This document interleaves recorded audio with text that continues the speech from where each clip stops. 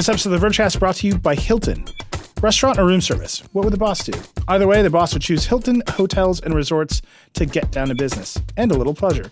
Check out Hilton Hotels and Resorts. Travel like the boss. Hey everybody, it's Neil from The Vergecast. This week on our interview episode, I talked to Meredith Rose, who is policy counsel at Public Knowledge. It's a consumer advocacy group. They just participated in passing a bill with Congress called the Music Modernization Act. It's sitting on President Trump's desk right now. He's probably going to sign it. It's a really big deal. So I was a lawyer before. We've had other lawyers work at The Verge over the years.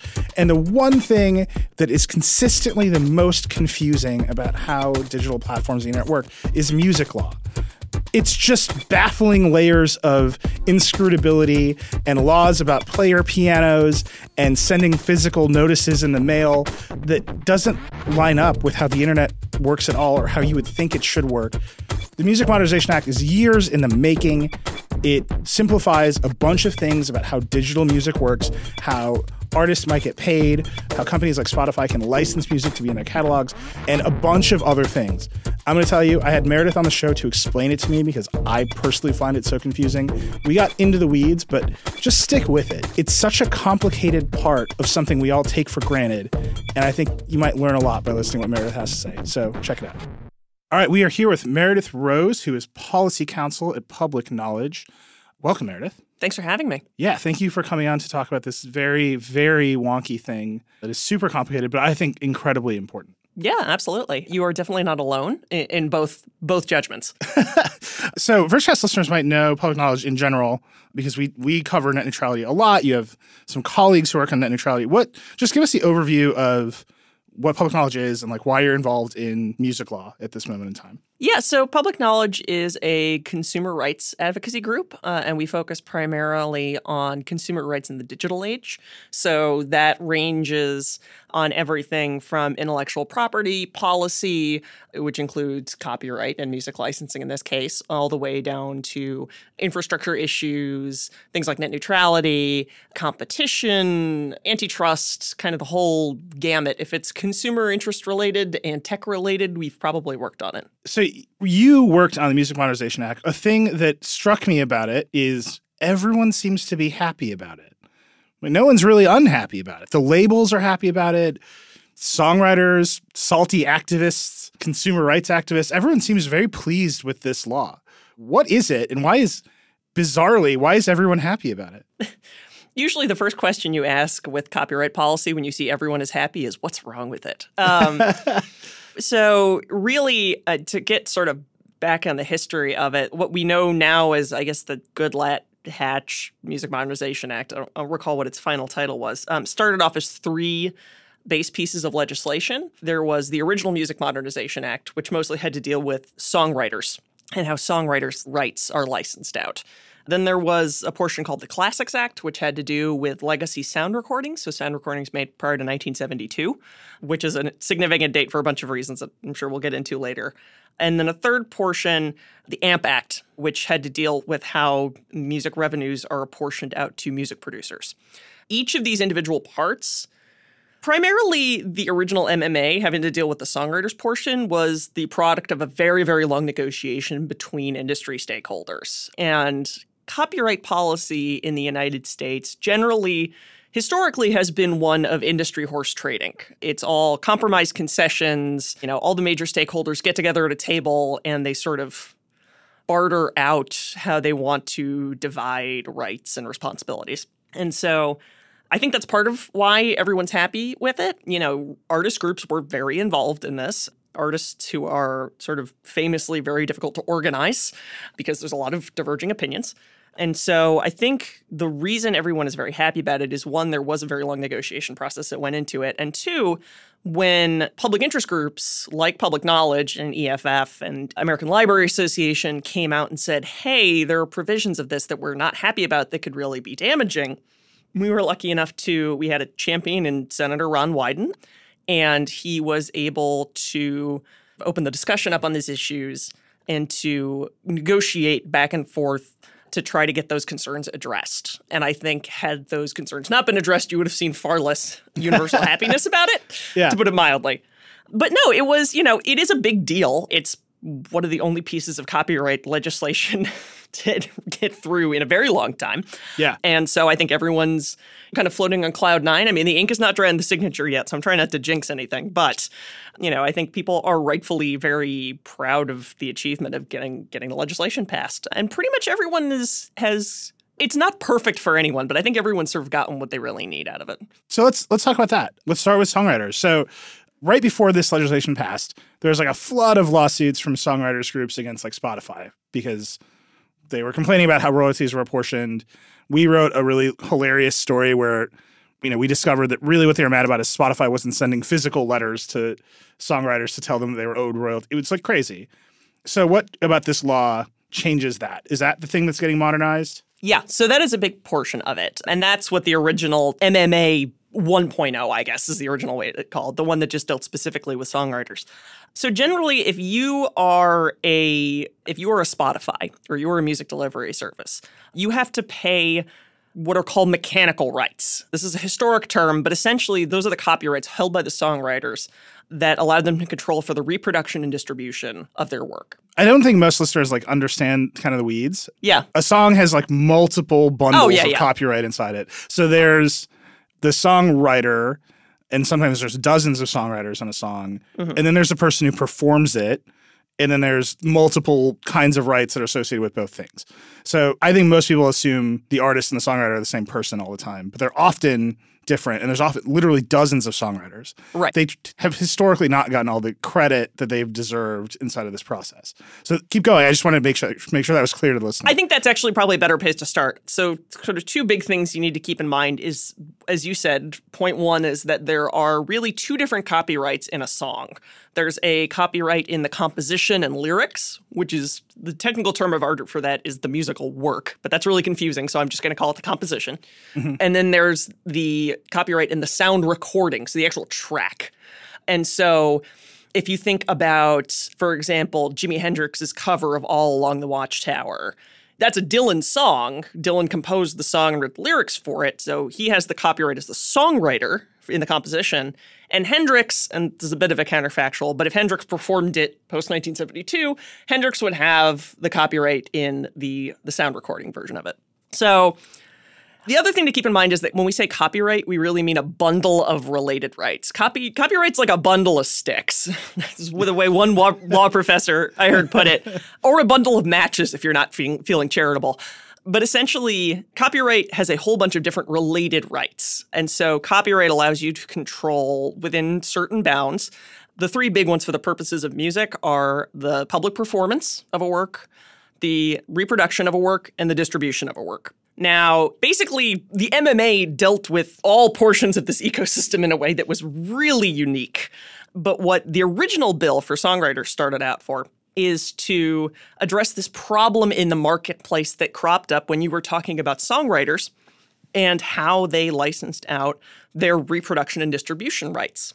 And for historical reasons, those are called mechanicals, which is just a term that dates back to the days of player pianos, when it was literally you were mechanically reproducing the music by sticking it on a player piano.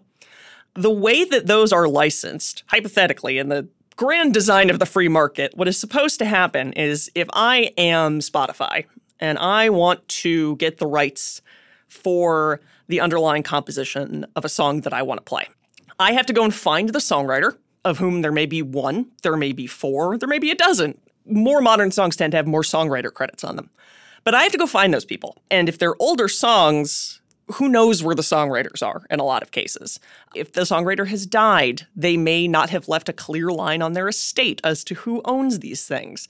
Even if they're alive, if they're not a particularly big-name songwriter, their publisher might not know where they are. If they're a member of ASCAP or BMI, they might not know where they are. And so essentially Congress a while ago designed this sort of backup system saying, okay, well, this is the Wild West. No one can really find anyone sometimes. And so we're just going to allow people to, if you want to license a song, you can file a notice at the Copyright Office that says, I'm going to use this song. Consider this a public notice. If you are a songwriter and it's yours, please come forward. And obviously everyone in the music industry is reading the copyright notices every day closely to see if their name is every day, right. And there's batch submissions, so you can submit thousands of them at a time. And so it was this just sort of crazy Wild West, and no one was really, the money wasn't getting where it needed to go, and the songwriters weren't even aware if their work was being used, and it was just a mess. So what MMA does is it creates this licensing body. It's called the Mechanical Licensing Collective. And what a name. Yeah, it's very sexy. The only thing not modernized by the Music Modernization Act is that. Yeah, the MLC.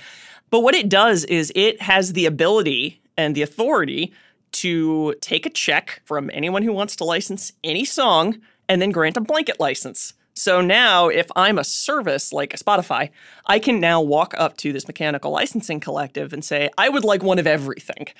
It will say, okay, here's your bill. You write them a check, you walk away, and you are now legally indemnified. Now the Mechanical Licensing Collective is the one who's responsible for turning around and then finding all the people that need to get paid. And so that was a way to smooth the market out a little bit so that you didn't have Spotify getting jumped with lawsuits from people they couldn't find, and songwriters weren't missing out on royalties that they were entitled to. How does this collective find the songwriters? Do they employ like detectives? Like, what is the mechanism by which they go pay people? So there's a committee. Always a committee. A committee within a committee. I think it's left a little open-ended. I mean, there's a group called the Harry Fox Agency that has been doing something like this. It was more of a voluntary association, like you had to sign up to be represented by Harry Fox. Mm-hmm. I don't know what the specific procedures are for finding folks, but there is a mandate that says, well, you only have so many years to come forward and collect the money that's owed to you. Otherwise, it just sort of goes into this box and then is just given back to the Mechanical Licensing Collective. You know, and it wasn't perfect. There were some questions about the representation on the governing boards of this organization were disproportionately music publishers who are intermediaries and not songwriters. So I think the split ended up being 8 publishers and 4 songwriters or something like that, or 10 and 4. And it's important to keep in mind that much like record labels don't technically represent the interests of artists, publishers don't technically represent the interests of songwriters. They are a Venn diagram, which overlaps sometimes, but is also very divergent sometimes. And so there was a lot of back and forth in the songwriter community about what that balance should be. But overall, I think everyone managed to hash out something that they weren't super enthusiastic about, but could live with on all sides. And that's where that half of the bill ended up. So just to zoom all the way out, we've modernized music by forming a handful of committees. Yeah, basically.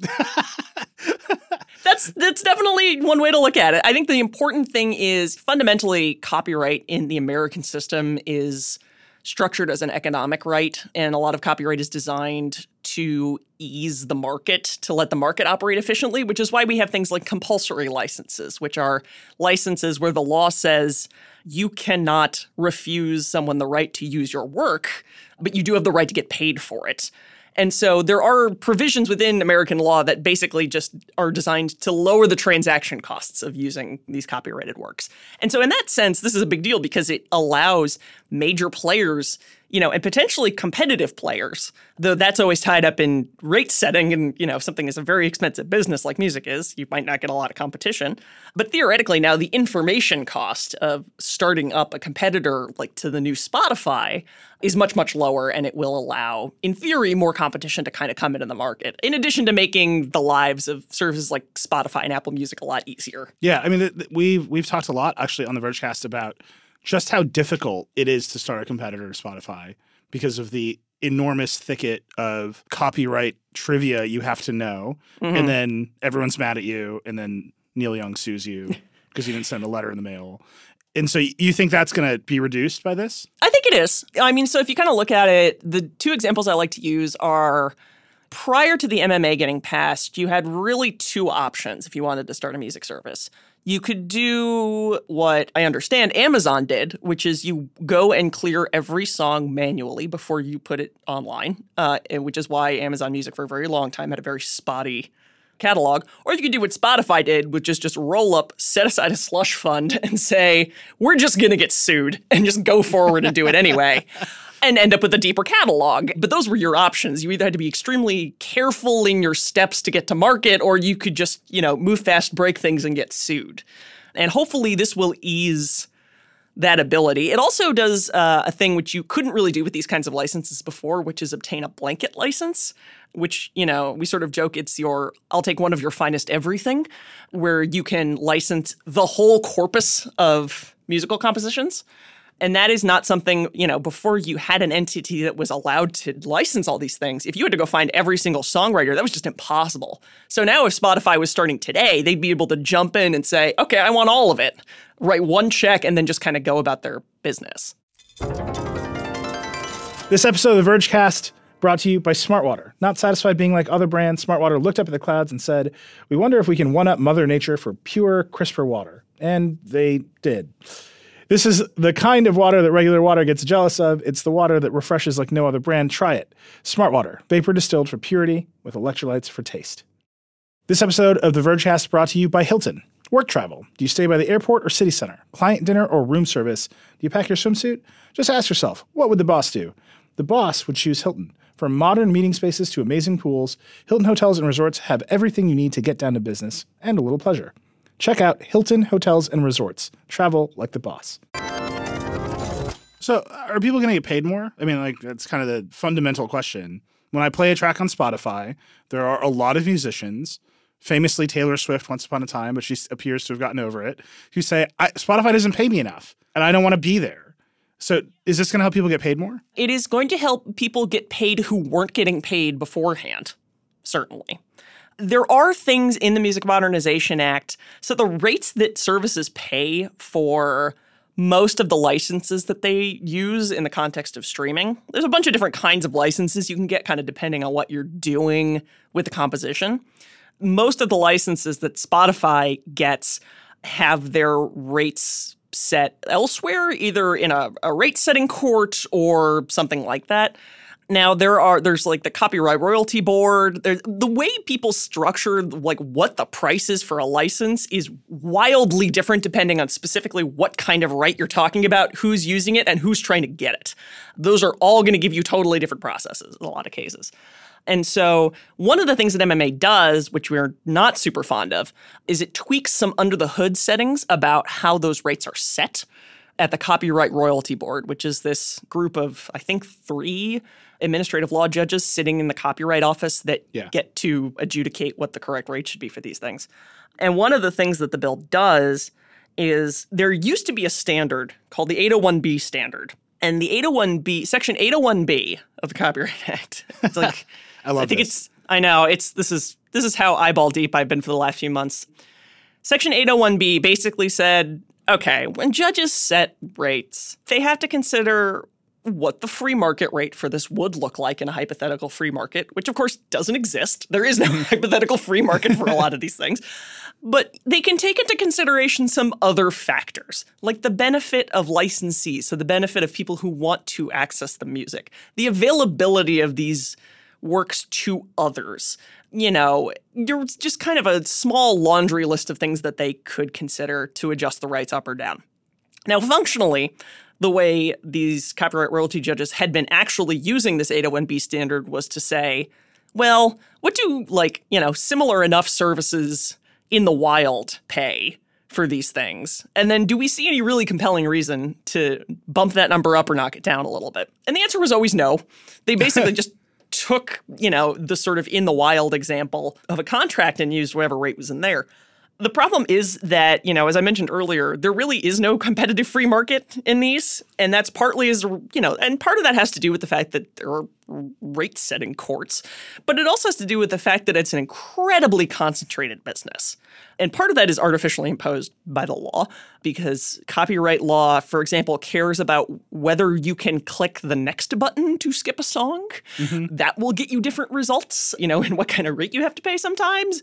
Spotify pays a different rate than Pandora because Pandora doesn't let you pick what track you want to listen to. They both pay different rates from SiriusXM because that's a satellite service. And so basically you have this sort of hyper concentration on the delivery side. And so if you're just looking at contracts in the wild, who's in the wild? You have Google, you have Amazon, you have Apple Music.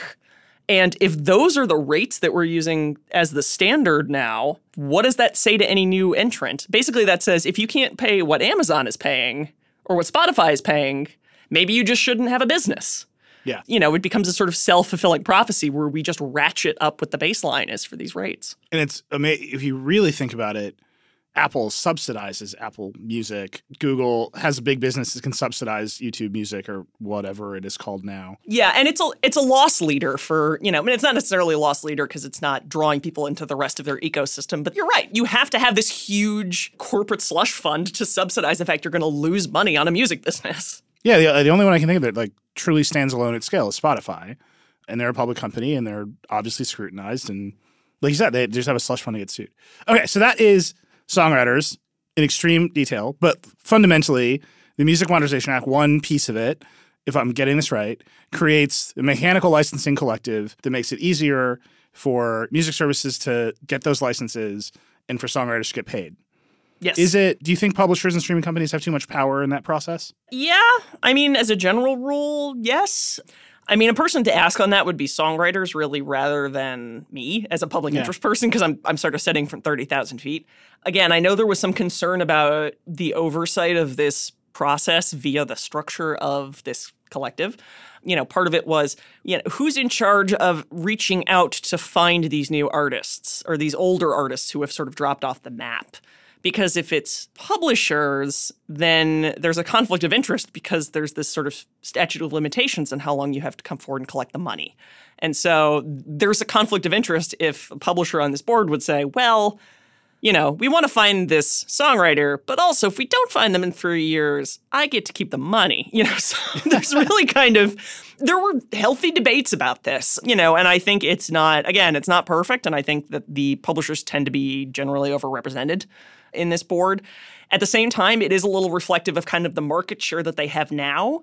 And there's a separate debate about whether they have too much market share right now, whether the market as it is currently structured is not ideal and maybe we should make this look something different. But it's a huge rabbit hole of an argument that I'm not deeply familiar with. So I think it's safe to say it's been hotly debated. Got it. Okay, so that's bucket one. Bucket two, you said pre-1972 works are really important. Yes. Why are they really important? The preface to this is that song recordings made in the United States prior to the year 1972, specifically prior to February 15th, 1972, do not have a federal copyright protection. This is just a weird historic quirk and a couple of bad decisions by Congress. Essentially, they gave copyright protection to sound recordings for the first time starting in 1972. Prior to that, sound recordings were protected by state copyright law, which, if you can imagine a dumpster fire and then drop a nuclear bomb into it, you would get something close to the mess that is state copyright law. So essentially, these pre-1972 recordings were protected under this huge mishmash, and that kind of worked okay for some years because the availability of copyright at the state level and the availability of copyright at the federal level, like the copyrights that a sound recording got at a federal level, were usually reproduction and distribution rights, which were available in almost all the states. Mm-hmm. The real complicating factor came in 1998, which is when Congress created a digital public performance right for sound recordings. And this only applied to post-1972 recordings and not to pre-1972 recordings because pre-1972s are still under the states. And so this led to a whole bunch of lawsuits in the last couple of years trying to figure out, does California's state copyright law maybe envision a digital public performance right, even though the law was passed in the 1950s? Wait, can you just back up? What is a digital public performing right? So a digital public performance right is this idea that you have to pay to perform a sound recording when that performance is done via webcaster or via digital stream. Okay, so Spotify plays a Beatles song. Right. Pre-1972, and they don't have to pay the Beatles? Because there's no digital public performing right? Technically, legally, they do not have to. And this is important because there has never been a public performance right for terrestrial radio for sound recordings. Over-the-air radio you catch in your car, they've never had to pay for the sound recordings. They pay for the compositions underlying it, but they don't have to pay the sound recording licenses. And the idea was for a long time that this was a mutually beneficial arrangement because radio stations were free advertising. Yeah. Or at least that was... You hear a song on the radio, you're more likely to go buy the album. Right, or go to a concert. Yeah, that was the sort of the conceit behind it. But once webcasting started up, record labels went to Congress and they said, this is garbage. We've always hated this terrestrial radio exemption to begin with. We want a special right that just applies to these webcasters because we don't think we can get it from the terrestrial radio guys because they have a very powerful lobby. So we're just going to attack the newbie, which, in a lot of ways amounted to just attacks on being a webcaster and just on being a webcaster. That was where all of a sudden you had an income stream from a special right that you only had at the federal level, but you didn't have at the state level, which meant post-72 works had this new, shiny, very valuable right, and pre-72 works did not. So that's when they started to diverge. This definitely means I should have started a classic rock webcast station and just made bank, and I didn't know. Well, and that's the thing is there's been a lot of fighting about this, about whether streaming implicates just this performance right or whether it also involves a reproduction and a distribution, in which case the record labels should be paid anyway. This spawned multi-state litigation by the Flo and Eddie cases, which are the two guys from the Turtles who sang Happy Together, sued in a bunch of different states. New York, I think there was one in Florida. There's one in California that's still technically pending to see whether each of these states' state copyrights theoretically covered a public performance right that the state legislature probably didn't ever think of existing back when they passed the law. So it just became this gigantic mess. And fundamentally, webcasting is an interstate affair. So there has been, there's been talk about potentially what they call federalizing these pre-72 recordings. And so bringing them into the same copyright schema as everything else and just simplifying it and fixing the problem. The trick with that, and what ended up being a sticking point, is that when Congress passed this law in 1972, they looked at the world and they thought, well, it's not terribly fair of us if we give this new shiny federal right to a song that is recorded on February 15th, 1972, and we don't give anything to something that's recorded on February 14th, 1972. That's just screwing someone. And so what they did was they said, well, we're not going to give you federal rights, but you are allowed to enjoy your state rights, and we will not preempt these beautiful state rights that you happen to exist under until the end of what at that point was one full term of copyright. So it's like we're going to kind of give you a full copyright term functionally under the state law before we come in and say, no, you're ours now. And so as a practical matter, that meant none of these things were going to go into the public domain until this end date. And that was, at the time, it was 75 years. So in 1972, that end date was 2047. And I said, basically, none of these state-protected works will be public domain nationally until 2047. And then in 1998, they came through and they did the Sonny Bono Copyright Term Extension Act, and they kicked that down another 20 years, so 2067. And so the sticking point in classics, or what is now Title II of the Music Modernization Act that just passed, the dispute was record labels wanted to create this new streaming right, and they wanted it to last until 2067, even for the oldest sound recordings. Now, there's no public domain in sound recordings in the United States. It doesn't exist. Technically, even the Edison recordings are still under some state copyright somewhere because a lot of state copyrights are indefinite. So until the federal government comes in and preempts them, they're just going to keep going. Mm-hmm. And so you had a situation where, sound recordings from the 1880s are going to get protected until 2067, which is bonkers. And aside from just being rhetorically bonkers, has a huge amount of implications for preservation of really old sound recordings, which are on very fragile media in a lot of cases. And so we got in there, and Senator Ron Wyden came in and said, look, there's no reason these recordings should get sort of extra special treatment. This largely ended up being, I think in a lot of ways, an accounting thing for record labels, is because a lot of record labels don't even know what they own. I think this is important to kind of put out there. The consolidation in the music industry has been so vast and has been going on for so long that labels have been buying up labels, and they do not track the chain of ownership. And so they legitimately cannot tell you. I think Sony has the biggest catalog of pre-World War II recordings. In most cases, they just can't tell you what they own. They have no idea.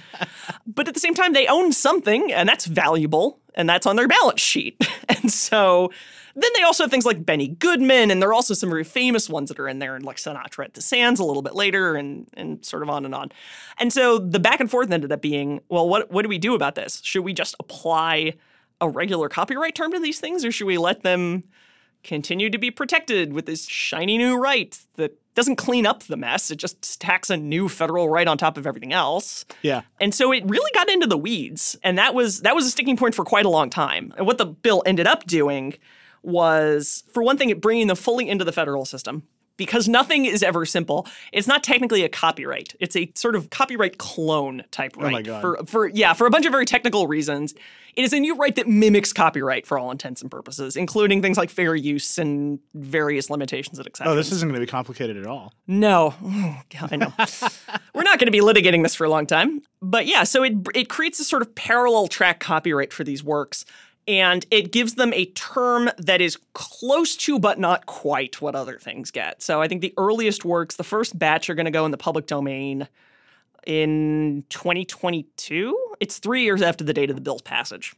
So January 1st, 2022. And then, it's like 98 years. And then there's a tranche that gets 100 years. And then there's a tranche that gets 110 or something like that. Wow. But they will start hitting the public domain. And they will hit the public domain unequivocally, nationally, and completely once they do hit it, which is huge for preservationists because that means you no longer have any legal cloud over what you can and cannot do with these things, which is a huge deal. I have to say this part of this conversation is giving me nightmare flashbacks to law school.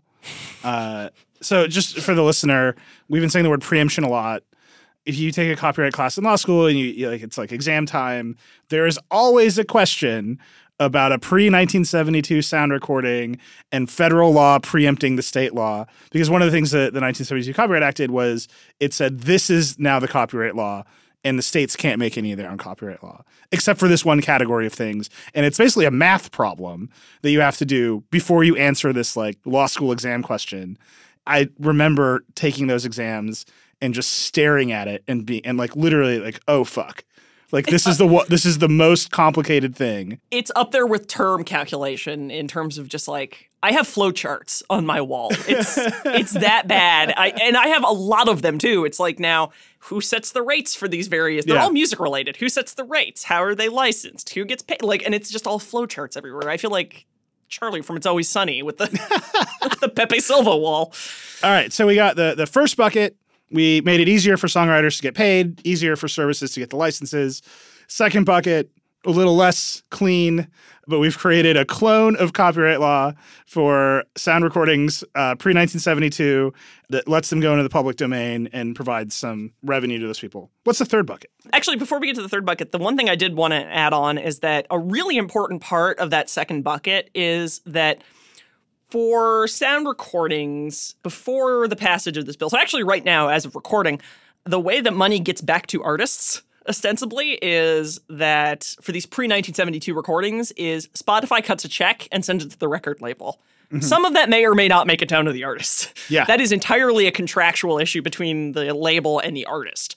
And so, a lot of what drove this is the fact that these contracts for these older recordings, if they said you're entitled to any sort of residuals, it's you can get residuals from reproduction and distribution, but, there was no performance right at the time. So they're not entitled to any of those by their contract. What this sort of second bucket in Music Modernization Act does is it kicks this over to another licensing collective, which already exists, called Sound Exchange. So we have been doing something like this for a little while. And Sound Exchange basically takes the check and it divides it 50-50 between the record label and the artist, which is huge because unless you're a pretty highly regarded artist, I almost guarantee you're not negotiating 50% out of your contract with your record label.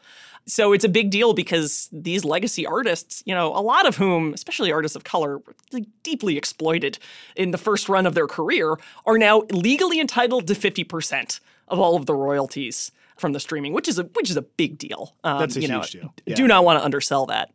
Yeah, so the third bucket is the AMP Act, which is the little sort of baby brother that no one really had any complaints about. And everyone sort of forgot to talk about as a result. The AMP Act is really short. Basically what happens is, so I mentioned Sound Exchange. So Sound Exchange is this collective which basically does, what you were talking about earlier. If I'm a Spotify and I say, I want to write a check for all of the royalties or all the licensing fees that I owe for the sound recordings that I'm playing, I can just go to Sound Exchange. They'll say, here's your bill. I say, here's my check, and you'll walk away. And Sound Exchange then has to turn around and divvy up the money. One of the things that was common practice, or has been common practice for some time, is that If you are an artist and you're entitled to royalties from Sound Exchange, you can write Sound Exchange a letter and say, I would like, 5% of my royalties to be diverted to the producer on this track. And here's who that is. And that's just kind of been an informal system that they've been doing for a while. And all AMP does is now it gives it a legal provision that says this is exactly how you do it. And it now has the force of law if you decide to do it. And is that driven by just how prominent producers have become in music? I think so.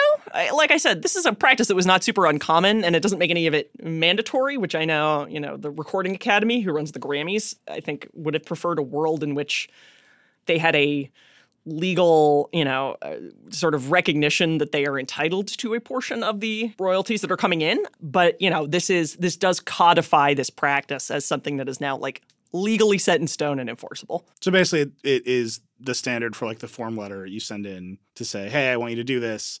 And then here's how the request works. Right. And who you send it to and how they sort it out and like what kind of, I think there's some stuff in there about what kind of steps they need to take to honor it. But yeah, it's mostly just official legal recognition of this practice. I got to say, we've modernized music in this act. It still sounds like a nightmare mess. Oh, yes. No, it's got a long way to go. And it's going to get more complicated. As soon as the dust is settled on this, which it hasn't even settled yet, we're still waiting on a signature. You're waiting on the president's signature. Right, we're waiting on the president's signature. But there is... He's not distracted at all. Yeah. Get him to focus for 30 seconds. Maybe we'll get something done. So the next big thing really is there are, if you really want to get into the legal weeds, the consent decrees governing ASCAP and BMI. So ASCAP and BMI are these two, they're called performing rights organizations, which means that they administer for songwriters the performance right, which is one of that sort of bundle of rights that I was talking about earlier. MMA deals with two of the three, which is the reproduction and distribution. The third one, performance, for songwriters is dealt with by these collective, ASCAP, BMI, and there's two others, CSAC and GMR, which is Global Music Rights. But anyway, so that's between ASCAP and BMI, they control 90% basically of all the songs that are of the current catalog. And ASCAP and BMI were created in the very early 20th century because if you're a songwriter, especially in the early 20th century, you as an individual have no way of monitoring when your song is being performed publicly. It could be performed in a honky-tonk in Mesa, Arizona, and you're sitting in Brooklyn, and you have no way of monitoring that at all. So they created ASCAP and BMI, which are, sort of, in some ways, they're kind of like unions. The idea being ASCAP would say, no, you sign up with us. We will collect your royalties and pay them out to you, and we will also enforce your public performance right. Yeah. And so if you go to a bar nowadays, you'll still see them sometimes in the front window. They'll have little ASCAP and BMI stickers, which basically just says, I have paid my licensing fees. It's like run the jukebox, right? You're right, exactly. And so as you can probably imagine, this went from, hooray, we are protecting artists' rights, pretty quickly devolved into breaking kneecaps territory, metaphorically speaking. I don't think anyone's kneecaps are actually broken. But, all kinds of weird shenanigans started happening, like ASCAP wouldn't disclose what was in its repertoire. They just said, well, you better pay us and find out. It'd be a shame if something happened to your business. So that kind of stuff. When I was a lawyer, one of my cases was a bunch of firemen who owned a bar and they didn't pay their ASCAP license. Oh, God. And so it was really funny because their law firm would call me all the time. Mm-hmm. And I'd be like, well, I can't help you. I haven't gotten hold of them because they're fighting fires. Right. That excuse just kept buying me time. Sorry, they're saving a kitten from a tree somewhere. Yeah, exactly. But yeah, so they got sued by, both ASCAP and BMI got sued by the Department of Justice for antitrust violations, for basically the sort of collusive antitrust behavior. Mm-hmm. And so they've been since 1940-something, but for the relevant part, since 1951, they've both been operating under practically identical consent decrees that govern what they can and cannot do. And they're pretty short and relatively high level. But part of this is there's a rate court that if you can't agree with ASCAP or BMI for the rates, you can kick it over to a rate court to try to settle the dispute. They don't like that. They think it artificially deflates the rates that they can get. And so, ASCAP, BMI have been raising a stink about this basically for the last 67 years. And then they actually got the Trump administration. And they're kind of like the dog who caught the bus in a lot of ways, because there is at least one Supreme Court case which explicitly says, oh, yeah, this stuff is totally anti-competitive antitrust violation. It's collusive price fixing. Mm-hmm. But there's a rate court, so it's fine. And if the consent decrees vanish, so does the rate court. Back come the antitrust problems. Oh, my God. Yeah, and so there's a big debate right now about the Assistant Attorney General, Macon Delrahim, who's in charge of the antitrust division.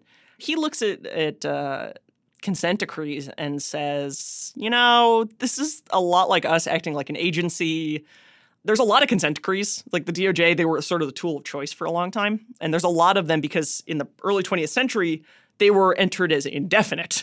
And so there are a lot of consent decrees from like the 1920s and 30s having to deal with movie theaters, and they're all just standing. They're all just there still on the books. So the DOJ antitrust division has to employ this huge variety of specialists in each of these industries to be able to administer these things. And the music industry is, as we are talking about now, kind of a nightmare of complexity.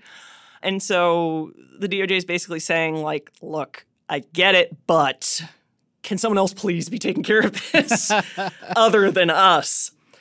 And so I think it's the beginnings of a hopefully healthy back and forth on what to do about these. And that's the next fight. That's the next big one. Because it's not an overstatement to say the entire music industry is predicated upon the existence of ASCAP and BMI. If they were to vanish tomorrow, it would just be, it was a Ghostbusters line about like cats and dogs laying together, mass hysteria. Yeah. That is absolutely what it would be. Well, that sounds like a nightmare fight. It sounds like a good time to have you back on the show to explain it to us when it happens. Here's my last question. So Trump will presumably sign the Music Modernization Act. It will go into law. If you're just like the indie musician, you're a kid with a YouTube channel, you're a songwriter, what happens to you? What changes about your life? I think if you're a modern indie songwriter, you're going to find that you are going to get paid more reliably for your work, which is a good thing. If you're Taylor Swift, what changes for you? Not a whole lot. I don't doubt that Taylor Swift has been getting all the royalties due to her for some time. Maybe not by her estimation, but legally I would find it very hard to believe that someone has been pleading ignorance as to how to find her. Yeah. Awesome. Well, Meredith, thank you so much for explaining that to me. It's wild that I know it, but every time I talk to someone smart about it, I realize that I actually don't know anything. So I really appreciate your time today. It was really, really interesting. Well, thanks for letting me come on and geek out about it. Thank you so much to Meredith Rose from Public Knowledge for explaining that to us. I know it got a little weedsy there, but I think it was super worth it, and she's super smart, so that was really fun. We are doing these interview episodes. I think they're going great. People seem to like them, but I want to hear from you. Tweet at me. I'm at Ratcliffe. Let me know what you like. Let me know what you don't like. I'm really interested in that. And tell me who you'd like to see on the show next, because the options are infinite.